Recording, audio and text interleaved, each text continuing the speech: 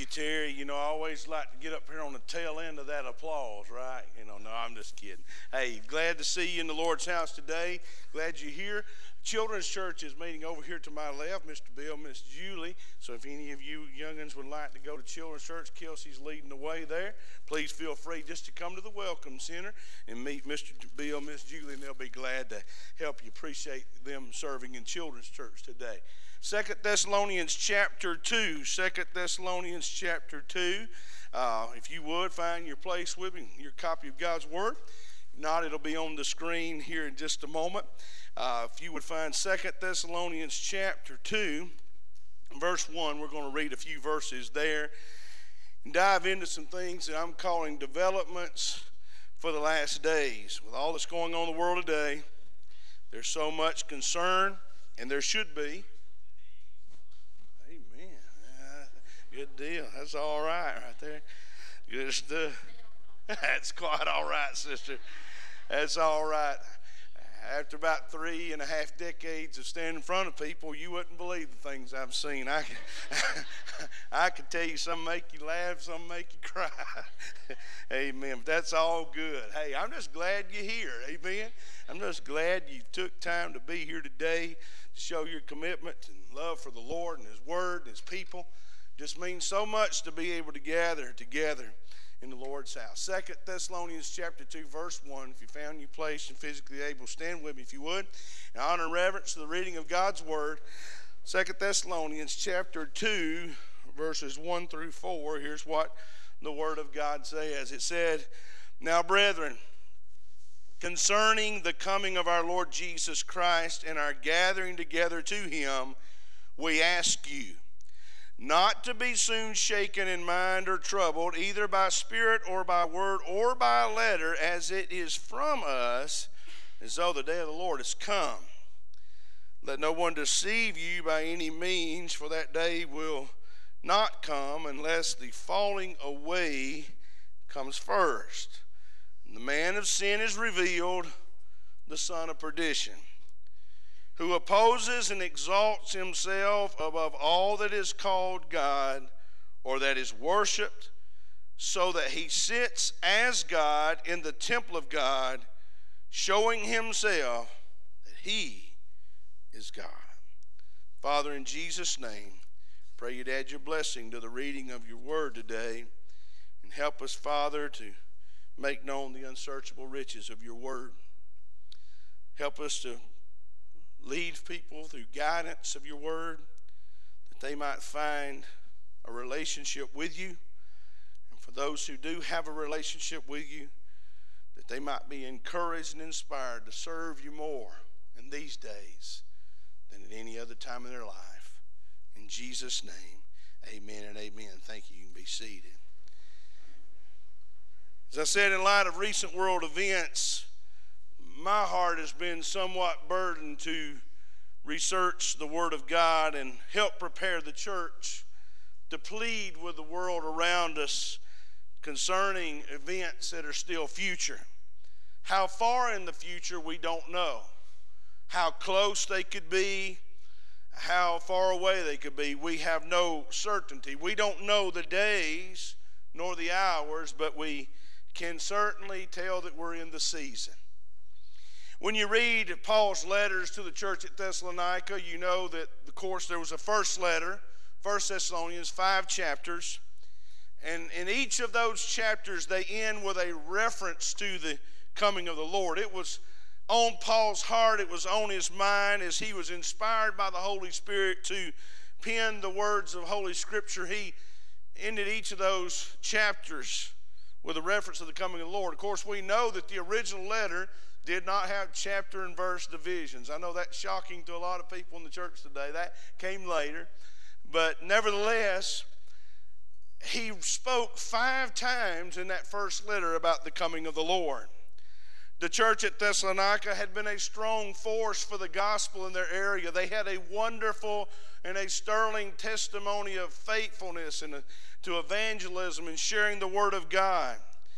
Because of that, they rejoiced in having Paul's teaching there among them. They rejoiced that he taught them very clearly in chapter 4 of 1 Thessalonians Beginning in verse 13 through verse 18 in that chapter, he taught them about what it would be like when the Lord Jesus came for his church. And he told them in verse 16 that the Lord himself shall descend from heaven with a shout, with the voice of the archangel, and with the trumpet of God, and the dead in Christ shall rise first. And we who are alive and remain until the coming of the Lord shall be caught up in the clouds to meet the Lord in the air, and so shall we ever be with the Lord. They got pretty fired up about that. Amen? It kind of burdens me that the church today don't get fired up about that, but we should, because we're a whole lot closer to that becoming reality than they were. They didn't see it in their lifetime, but they certainly were hoping they would. Between the writing of the first letter to the church of Thessalonica and the second, the people began to have some difficulties. Some became idle because they were like, if he's coming, what's the use in working? What's the use in doing anything? Let's just kind of hang out here and wait for his imminent return. But then there was others that believed they had missed the coming of the Lord and were living in what we know to be as the day of the Lord, which is that time period between the rapture of the church and the revelation of Jesus Christ. Paul writes this second letter to encourage them and also to help correct some false beliefs. Some had been taught, as I said, that they were living in the days of great tribulation. They had missed this meeting in the air and they were quite depressed. They were afraid. They were living in a time of severe anxiety. As I just mentioned a little bit about the second coming of our Lord, we know that it is twofold from Scripture. We know that the first is the rapture of the church, which takes place 7 years before the revelation of Jesus Christ in Revelation chapter 19. There are some who do not believe in a pre-tribulation rapture. There are some who believe in a post-tribulation rapture. There are some who believe in a mid-tribulation rapture, but I'm just going to hang my hat on that pre-trib stuff. Amen? And it's like old Jerry Falwell used to say. He said, I feel sorry for all you folks that believe in a mid-tribulation or a post-tribulation rapture, but when the Lord calls us to meet him in the air, I'm going to be shouting, I told you so, I told you so, I told you so, all the way to the throne room. Amen? Regardless of where you're at, we could split theological hairs. There are 4 different views to that. One old preacher said one time, he said, well, there are some people who are amillennialists. There are some who are pre-trib and post-trib. He said, I'm just a pan-millennialist. They said, what does that mean? He said, I just believe it'll all pan out. Amen? So that's a pretty easy way to take it. But I'm not a pan-millennialist. I really believe what I'm preaching to you today is true. These events that we will be talking about today are a part of a big fancy word of study of Bible called eschatology. And I know y'all didn't think I knew words that big, but they taught me over here at Cleveland County High School that anytime you hear the word ology, it means the study of. See, I did listen, Scott. Aren't you excited? You signed my diploma, now you know why, right? I learned that much. Ology. Eschatology is the study of, and it's the study of last things. Everyone wants to know what's ahead. And they also want to know what they should expect next. Well, I want you to know as best I know how. I'm going to walk through this text with you for a little bit today. And we're going to spend some time, God willing, in the next few weeks in this chapter to get a clearer picture of what's ahead. I'm speaking to you, as I said today, on the subject of the developments of the last days. And as we look at these first 4 verses of 2 Thessalonians, the first thing I want you to look at is that this was a picture of some struggling saints. You hear here in these opening verses, verses 1 and 2, how Paul is speaking directly to them. Paul loves them. He cares for them. He's invested in them. He wants to see things go well for them. He wants to see them continue that work of sounding forth the word of God and being faithful to Jesus in all things. So while they were struggling, Paul came alongside them to not just warn them, but he came upside them to encourage them. See, I tell you, when you're struggling, you need somebody to encourage you, don't you? You need somebody to help you move on through that difficult time, and maybe even get completely out of the ditch. That'd be real nice. But Paul knew that they needed both warning and encouragement. So as these struggling saints began to deal with the work that they were doing here, The first thing I noticed about them is that they were dealing with some unsettled feelings. Paul reminds them that there's going to be a great getting up morning. There's going to be a day when the Lord Jesus Christ is going to rise from his seat at the right hand of the Father. And Gabriel will sound forth the trumpet of God, and we will be gathered together to meet the Lord in the air, and so shall we ever be with the Lord. He wanted to remind them that that event was still coming in the future. They needed to know that. And he said, I pray that you would not be shaken in mind or troubled. What he was saying was, you've got to keep your composure. You've got to keep your spiritual composure during this difficult time. Danny Aiken, the president of Southeastern Seminary, said this about this subject. He said, Satan's battle plan includes two major strategies. One is to exploit our weaknesses, and the other is to blind us to God's truth. He said, Satan knows that if he can undermine our belief in what God says, then he can exploit our weaknesses as we struggle to live out our lives in obedience to God. All Satan wants to do is, if he can't slow you up, he'll try to cripple you up. He'll try to get you down on yourself, down on the people around you. He'll get you to looking with problems in your job, problems in your home, problems in your church. He'll get you to looking for difficult things that will literally divide you, exploit your weaknesses, and blind you to God's truth. That's his battle plan.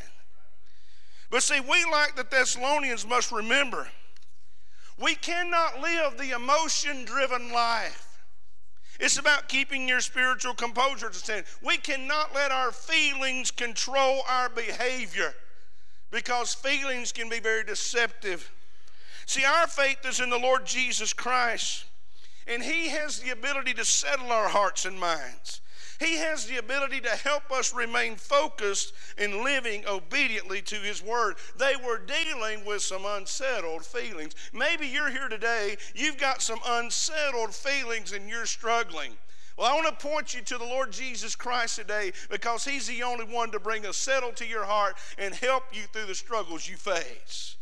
Well, there's another thing about these struggling saints. I believe also they were dismayed by an uncertain future. We all know what uncertainty is like. We're experiencing that all around us every day. And the fear that had spread among this church apparently was coming from some different sources, Marty. And there were some people, Brother Ray, that were trying to deceive them, and they were having a good deal of success. See, that's happening in the church today. Let's walk through this a little bit. The first thing he said about this, and this is not going to be on the screen, but I want you to just follow through verse 2 with me, and you can make a few notes. He said, don't be shaken in mind or troubled. Why? Either by spirit, word, or letter, as it is from us. Now, like I said, this ain't on the screen, but think about this. The first thing he talked about was by spirit. Now, what does that indicate?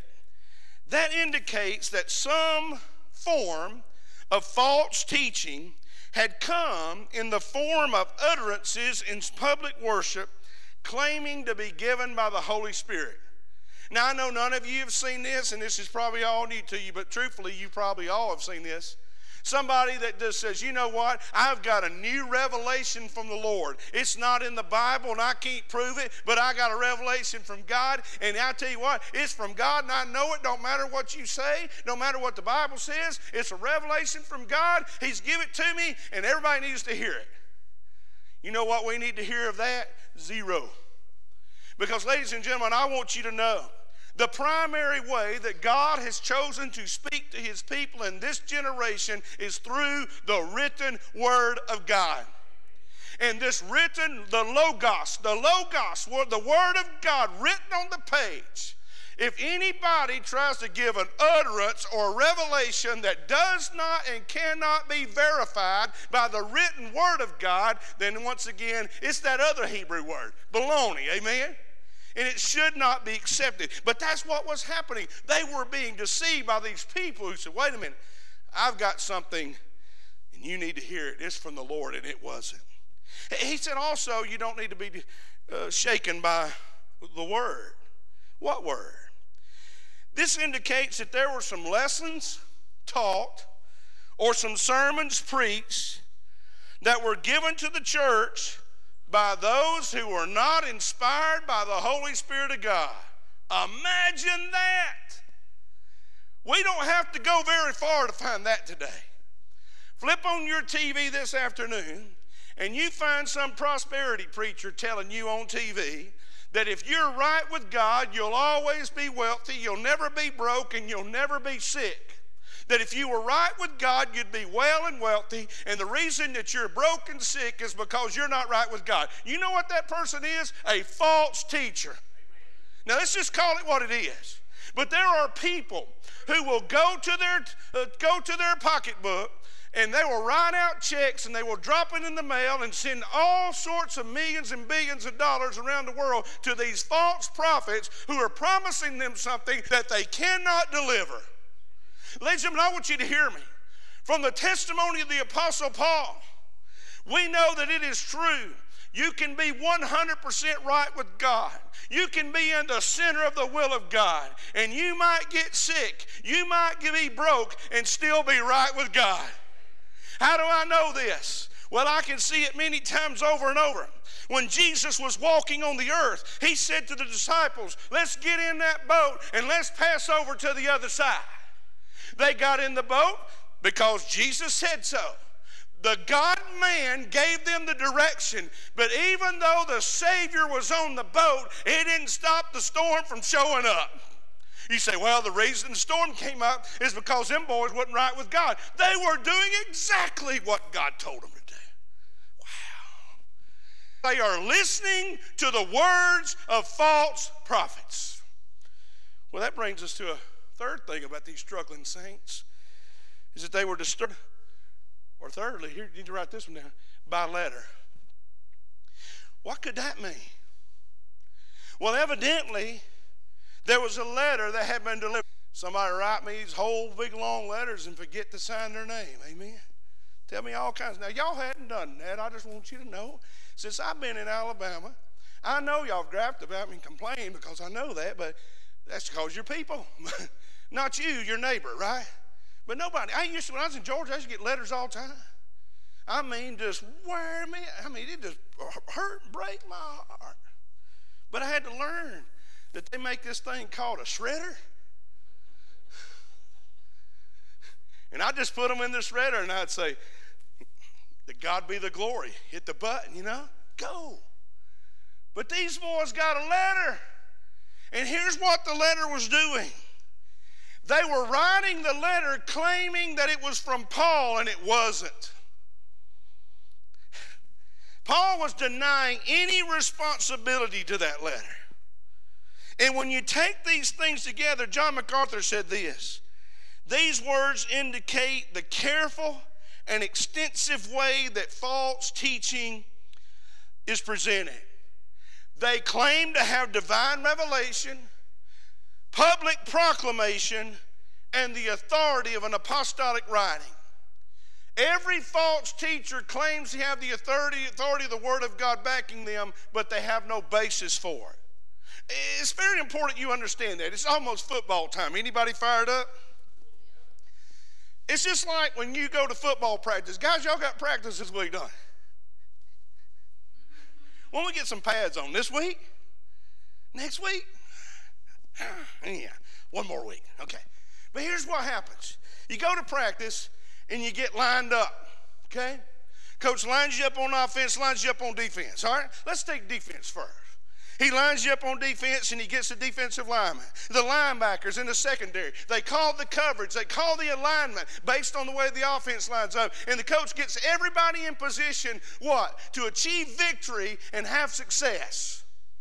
All right, you flip it around on the offense. They get in the huddle. They get the linemen, the tight ends, the wideouts, and the backfields, and the quarterback. He calls the play. Everybody lines up. They line up and they see what the defense has done. Sometimes they do this. They call audibles. I still remember those, I think.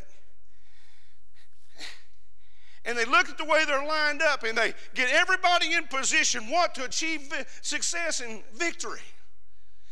But even though your coach can get you lined up in position, he can call the right coverage, get the right defensive alignment, on offense get everything lined up in the right play, He can get you in position to succeed, but if you don't execute, you will not achieve victory.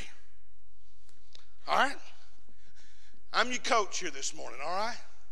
I want to get you in position to be right with God. I want to get you in position to hear from God. I want to get you in a position to where you can experience spiritual victory.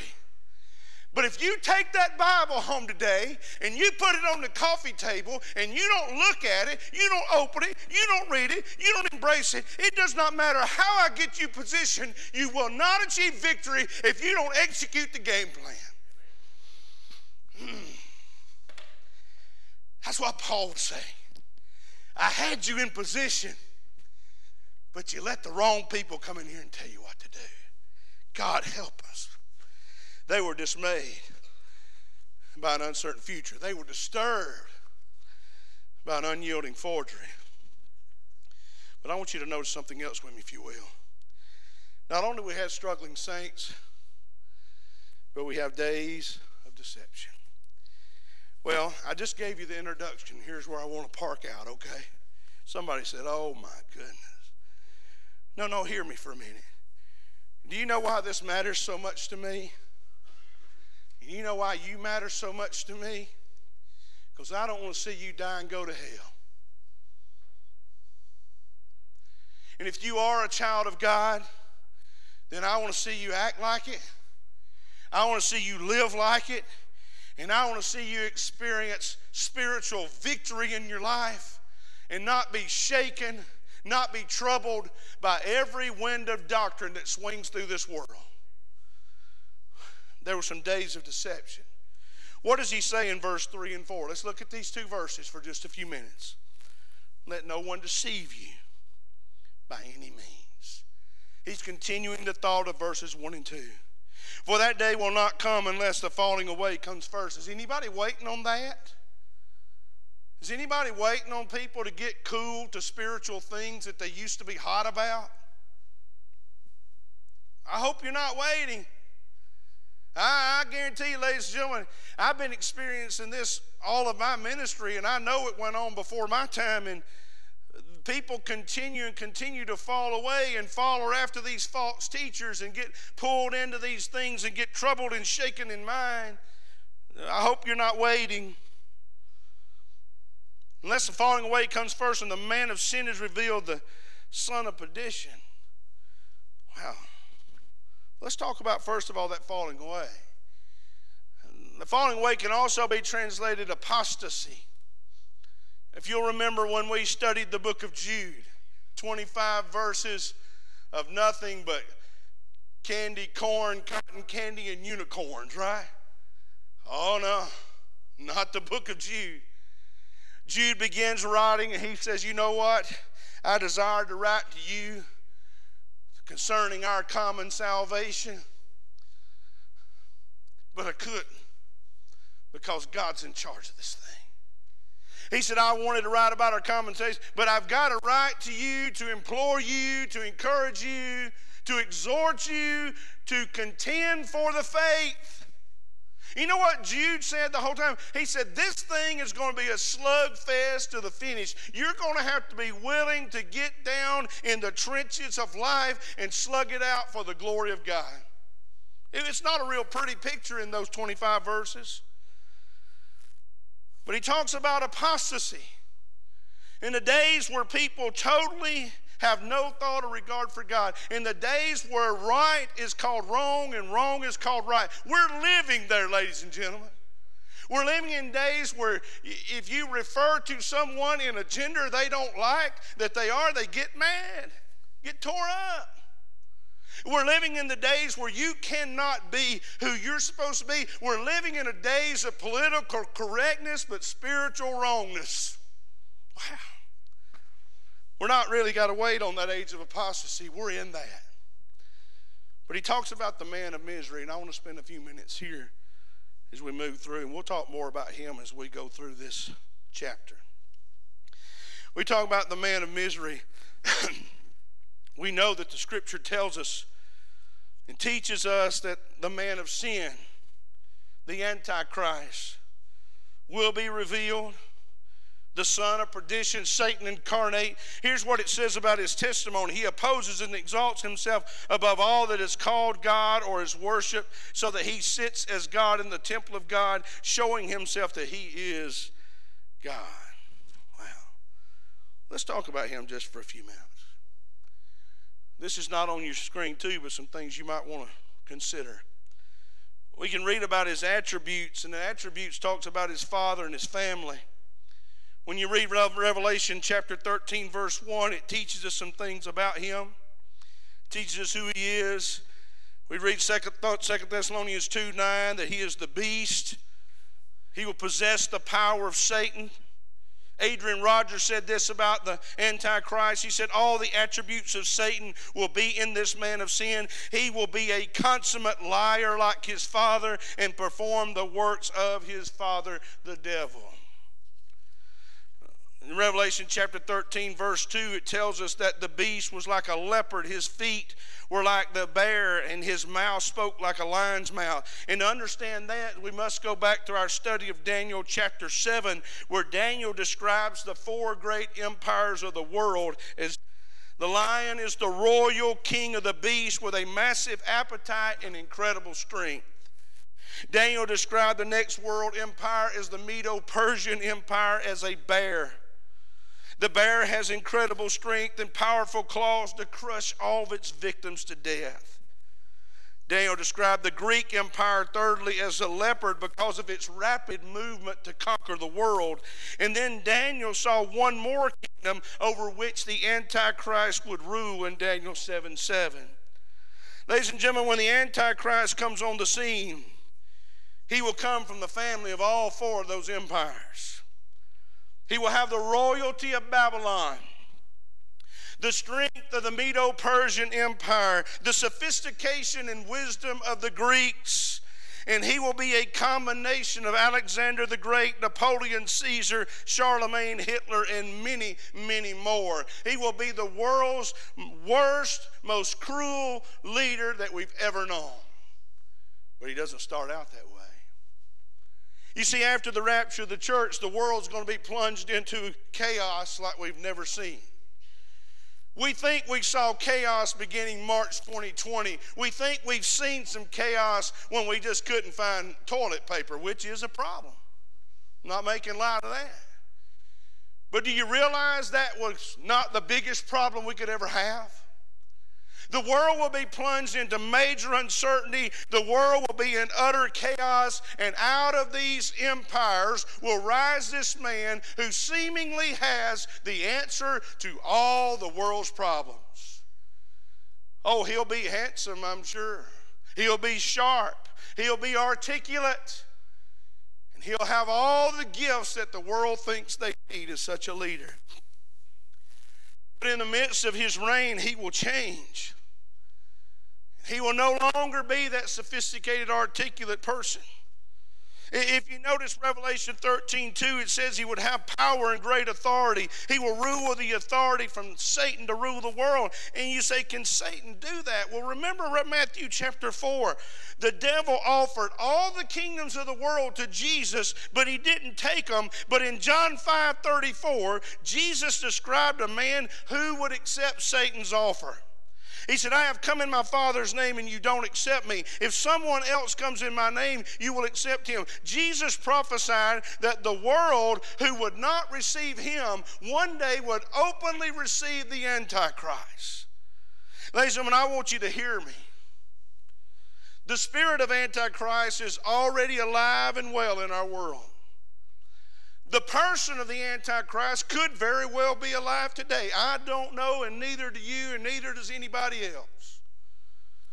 But I want you to know, after the rapture of the church, he's going to unleash hell on this world like this world's never seen. That is why it is so important that I plead with you to come to Jesus now. I know some people say, well, I'll just wait and see. I just want to see if my preacher really knows what he's talking about. I don't think it'll ever get that bad. This can't ever know. He's just being a little dramatic. He's being over-sensationalistic. I think I'll just wait and see. I want you to hear me. Hear me clearly. There is not one jot or tittle of scriptural information that tells us that people who hear the gospel on this side of the rapture will have the opportunity to receive Jesus on the other side. Now, there will be people who will be saved. I believe that. The 144,000 witnesses, I can sit down here and talk with you about it all day long. I do believe people will come. I believe there will be that. But I want you to know, if you're hearing about it on this side, don't you think for a moment that you can just bank on what happens on the other side. You are being extended grace right now to come to the Lamb of God who takes away the sin of the world. You are being extended grace in this day, in the church age, to come to Christ right where you are, right now, and just freely submit yourself to Him and receive the free gift of salvation while the church cheers you on. But you want somebody to believe that if you won't come to Jesus when folks will cheer for you, that someday you'll miraculously find the strength to come to Jesus when they're going to kill you. I just don't believe that. I believe that now is a day of salvation. Let me finish talking about his ambitions and we'll move on. It says he opposes, exalts himself above all that's called God. This guy right here, this is the narcissist of all narcissists. This is a guy who I'm sure will be taking selfies by the millions and have more chat snap followers, and have more Twitter followers. It's kind of like people like, man, I got all kind of friends. How many friends you got? Well, I got 3,500 Facebook friends. Can I tell you something? That does not mean you got a lot of friends. His ambition is he's coming to defy the Savior. He's coming to destroy the saints. But I got some good news for you. I read the back of the book, okay? I know what I've had to share with you today is not a whole lot of good news. But can I leave you with some good news? Would that be all right? Somebody please say amen. All right, just checking. Because y'all zoned out on me or like, I don't want to hear no more of that. But here's what I read toward the back of the book. Just flip over a little bit there, Revelation 19, okay? Just flip. I'm going to give you a minute. You need to look at this, okay? You don't need to just trust me. You need to look at this on the page. Because here's the good news. John the Revelator, 90-something years old, exiled out on the Isle of Patmos, thinking that God has just put him out there to die. But God has put him out there to have his total attention and uses him to write his greatest work. Amen? Revelation 19:11. Look here. Here's what he saw. Now I saw heaven open. I like that. Amen? And behold, a white horse. He that sat on him was called Faithful and True. And in righteousness he judges and makes war. His eyes were like a flame of fire, and on his head were many crowns. Somebody say, read on, preacher. All right, stay with me now. He had a name written that no one knew except himself. He was clothed with robe dipped in blood, straight from Calvary. And his name is called the Word of God. In the beginning was the Word. The Word was with God, and the Word was God. And the Word became flesh and dwelt among us, and we beheld his glory as the only begotten of the Father, full of grace and truth. Reckon who this is. Verse 14. And the armies in heaven, clothed in fine linen and white horses, and white and clean, followed him on white horses. Hey, church, that's us. Hey, it ain't going to be like them little old Shetland ponies they used to put me on and throw me off and bite me and all that. Come on, boy, get back on that horse. No. This one right here is going to know how to do it. Amen? Oh, look here.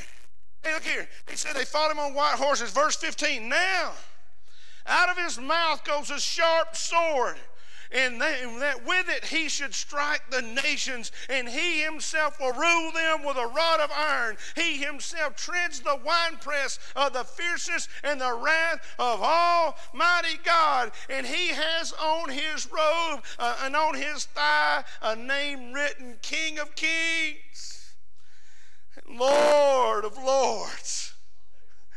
Hey, you know why I'm not too tore up about who the Antichrist is? It's because I got a relationship with the authentic Christ.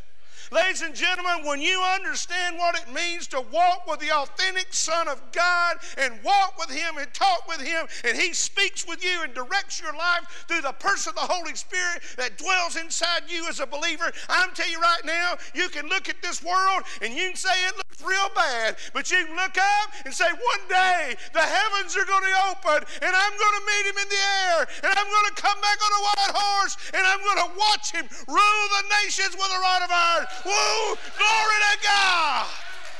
Glory to God! When you know the authentic Christ, church, that's what we need to be all about. We need to be about the authentic Christ.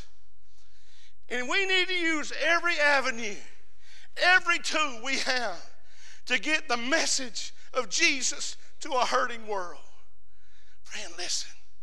He loves you. He died for you. He got up from the dead for you. He's ascended to the Father, and he's interceding for his children. Someday he's coming back. I don't know what's going to happen tomorrow. Neither do you. Neither does the false prophet on TV. When I was a senior in high school, there was a guy who wrote a book called 88 Reasons Why Jesus is Coming Back in 1988. September 11th, 1988, Sunday morning. You know what I did on that Sunday morning? I got up, Marty. I was a 17-year-old kid. I had a preaching appointment that Sunday. I went off to a little old church down in Clay County, Ray, and I opened the Bible as best I knew how. I just poured my heart out to those folks. I went on about my business. Later that evening, the guy who predicted that the Lord was coming back about 10 o'clock that morning realized he had got his calculations off just a little bit. He said, it's tomorrow. So I thought, hey, Monday morning, that'd be great. Miss school. I was all for that. Don't listen to that, kids. You don't need to hear that. But you know what? Went to school Monday. Hey, Brent, I heard Jesus coming today. I said, I hope so. They'd be like, well, what if he don't? I said, I'll look for him tomorrow. And what if he don't come next? I'll look for him next day. There were people worried to death about it. But hear me. When you know the authentic Christ, here's how you live. When peace like a river attendeth my way. When sorrow like sea billows roll. Whatever my lot, he has taught me to say, it is well. It is well with my soul. But here's what I'm concerned about, and I'm done. Is it well with your soul? Do you know the authentic Christ? Have you put off the decision to trust him because you want to sow your wild oats or have a big time or something? Have you put that off because it's just not a convenient season for you, or you're worried? No. Brent, I have to give up so much if I really surrender to Jesus. No, here's what you'll give up, okay? Eternity in hell. That's all you'll give up. Well, what about, he changes your want-tos. He changes where you go. He changes where you hang out. He changes the way you talk, changes the way you walk. He changes everything about you, because when he comes in, it's a transformation. It ain't just a remodel, man. He comes in and takes the studs out. He starts over. Come to Jesus, friend. Come to Jesus today. And if you are a follower of Jesus, I pray that your walk with him would be even deeper, stronger. Because I saw something a while back I believe is true. Someone shared this with me and said, in the days we're living in, you better find you a Bible preaching church and get in it. Because in the days ahead, you're going to need it. I like that. You're going to need a Bible-preaching church. You're going to need a God-loving family around you. And you're going to need a relationship with the Son of God who will take you in eternity. Pray with me. Father, in Jesus' name. Father, I never pretend to know the needs of the people that are in this building today or those that would be watching online. Father, you know that I never pretend to have any insight into that. But Father, I know your heart. And I know what your word teaches us, that where I am limited, you are unlimited. And Father, you know the needs out here. You know the needs across the internet, into the homes that are watching today. You know the needs all around us. Father, I'm just praying today that those in this room or those watching my internet that don't know you, that today, right now, at this gospel invitation, will just trust you and just make the very best decision they'll ever make to receive you as personal Lord and Savior. And Father, for your people, your children, they'd make the best decisions that they could make in their Christian life is just fall more in love with you every day. Get more concerned about what's on your agenda instead of ours. And Father, that you'd break our hearts for the things that breaks yours. Father, today, I know you want to change somebody's life. I know you want to continue to mold this church into a great commission church. One that worships without any shame and unashamedly proclaims the name of Jesus wherever we go and is on mission with you across the street and around the world. Father, mold this church into what you want it to be and not me and not us. Your son went to the cross to purchase the church. You own it, not us. Use it for your glory. In Jesus' name, amen and amen. Let's stand our feet all across the aisle. Before Marty begins to lead us, I want you to look this way just a minute. The word I've shared with you today, yes, it is a word of warning, but I pray you also see it as a word of encouragement. To encourage you to come to Jesus. Encourage you to give your everything for his glory. If you're here today and you're not a Christian, look here. This preacher didn't come throw rocks at you today. No. I did come to throw a rope to you, though. And that rope is a lifeline of the blood of Jesus. It's the only way to cleanse you of your sin. I invite you on the very first word, the very first verse, that you just step into that nearest aisle. Glad to meet you here and help you get a hold of heaven today. You leave here a transformed child of God. Church, what about us? Are we letting God continue to work us and move us and change us from glory to glory every day? Are we waking every day saying, God, this is all about you. Use us for your glory? Are we giving him 100% control, or do we kind of want to take the wheel until things get out of hand? Maybe it's a day at church we just find a place in an altar and say, God, our days are short.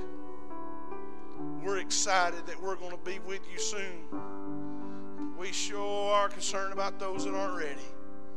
Give us a burden for reaching them before it's everlasting too late. If you're here today and you're a child of God, you believe this is the place God would choose for you and your family to serve the Lord, we'd invite you to come on this verse also, okay? Marty, lead us when you're ready. Friend, come to Jesus. If you are tired of the load of your sin, let Jesus come into your heart. If you desire new life to begin, let Jesus come into your heart.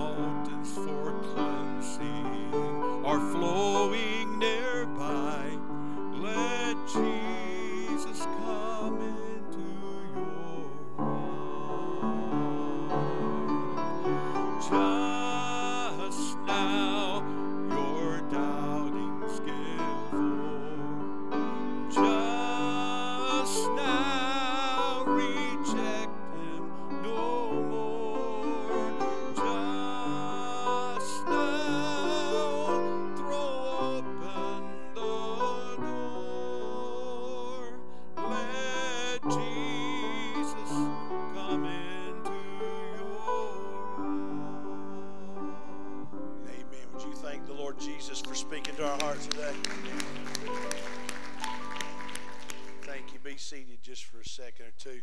Guys, there's some sheets back there, Glenn, I think, from our nominating team. I want to ask y'all if y'all would just to come through the aisles there and hand those out. Our nominating team needs a little help from you this year in what these surveys are, and you'll all get one. If you would, take a moment. I believe every member ought to be involved in the ministry, don't you? I mean, and so there's a place for everybody. And sometimes we don't always know, what is a place of service you feel is where you're gifted or you could best serve the Lord. And we want to use this survey, if you would, to just provide that help to our nominating team, who's doing a wonderful job as always. I'm very thankful for what they're doing. But it helps them in preparing to get that report ready by knowing, hey, because some of you, you may not like trimming bushes or something. Just kidding. Nobody has trim bushes. We pay for that. But anyhow, I don't know about y'all, but I love cutting grass. I don't mind weed eating. I don't mind blowing leaves. But I just don't like trimming hedges, don't you? You know what happened? The 11 years I lived in Taylorsville, Georgia, I had holly bushes. Do you know those are going to grow all over hell? Holly bushes. You might like holly bushes. And if you like holly bushes, somebody else is cutting them and picking them up. That's all I know, all right? But those holly bushes ruined me, Keith. They ruined me on hedges. Now, I got some crepe myrtles over at the house. Every winter, I just chop them dogs down to nothing, right? And then you know what they do? Just come right back. I feel like a master gardener. But some of this other stuff is terrible. I'm not good. So anyhow, there may be things you feel that you could best be used for. And if you just fill that out, and as you get done here today, and just take a moment to do that, and just leave that with us either at the Welcome Center or the back door, we'll pass that information on to our nominating team, and that will help them a whole lot. So thank you for taking time to do that, okay? All right, guys, our ushers, are we ready? They're deliberating. They're taking up an offering in the back. Okay, y'all come ahead, brothers, if you would. And we're going to receive our morning. Hey, let's give faithful today. We need to finish this month strong. We had a few extra expenses and stuff. We're replacing our doors and things like that. But that's just stuff you got to do. Amen. And I tell you, it just means so much each and every week to just know that we can trust God, that we can't outgive Him. We can't live without Him. And we're just grateful for all He does. So give faithfully. Let's finish July strong, headed into August, and just believe God's going to give us a great harvest, that God's going to give us a great opportunity of sharing the gospel and a great opportunity for ministry in the future. So let's bow our heads together and ask God's blessings on our giving. And Father, we come to you, Lord, thanking you for the message that we heard today. Lord, help us to live with urgency, Lord, because you are coming. Lord, I know you're coming because your word tells me so. Lord, it breaks my heart that this altar is not full, that these people are not moving to change their lives, Lord, to follow you. Lord, the way we know who the Antichrist is by knowing you better.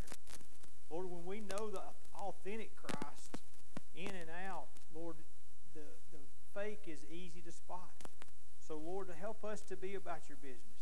Help us to be studying about you. Help us to be learning more about you.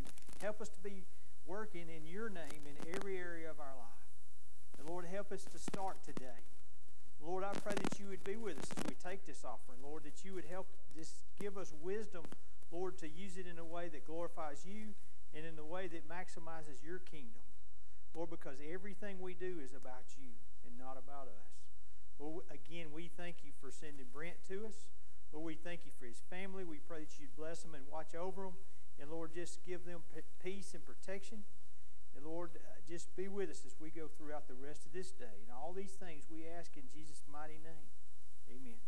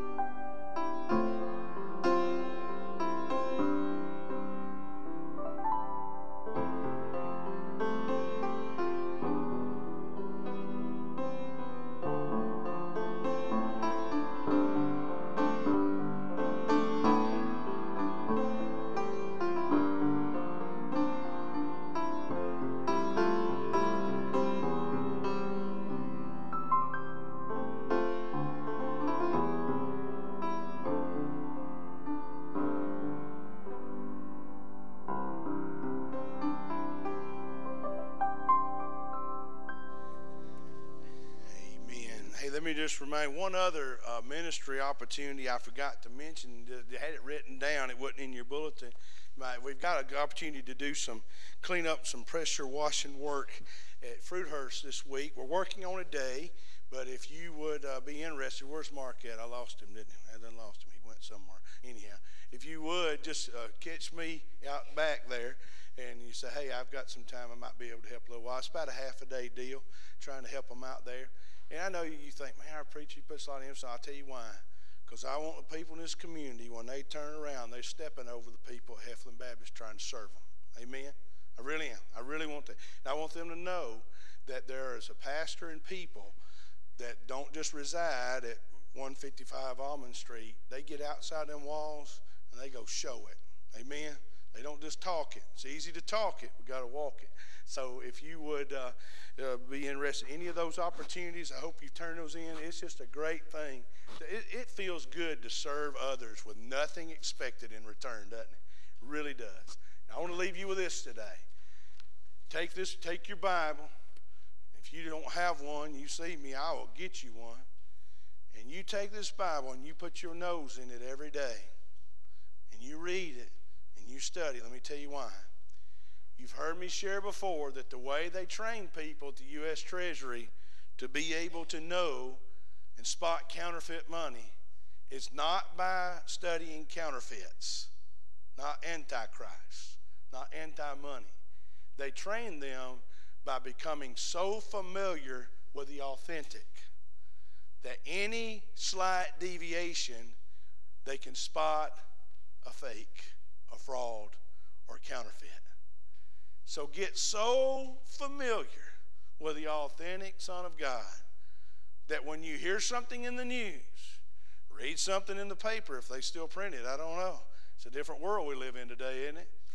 But regardless, you would be so in love and so familiar with Jesus that whenever the counterfeits show up, you can spot them real fast. It'll help you not be shaken. It'll keep you from being troubled in these difficult days. And church, don't ever forget this. You know God loves you. Don't ever forget that I love you too. And there's nothing you can do about it. Amen? Let's stand together. Marty's going to sing us out. I want you to have a great Sunday afternoon.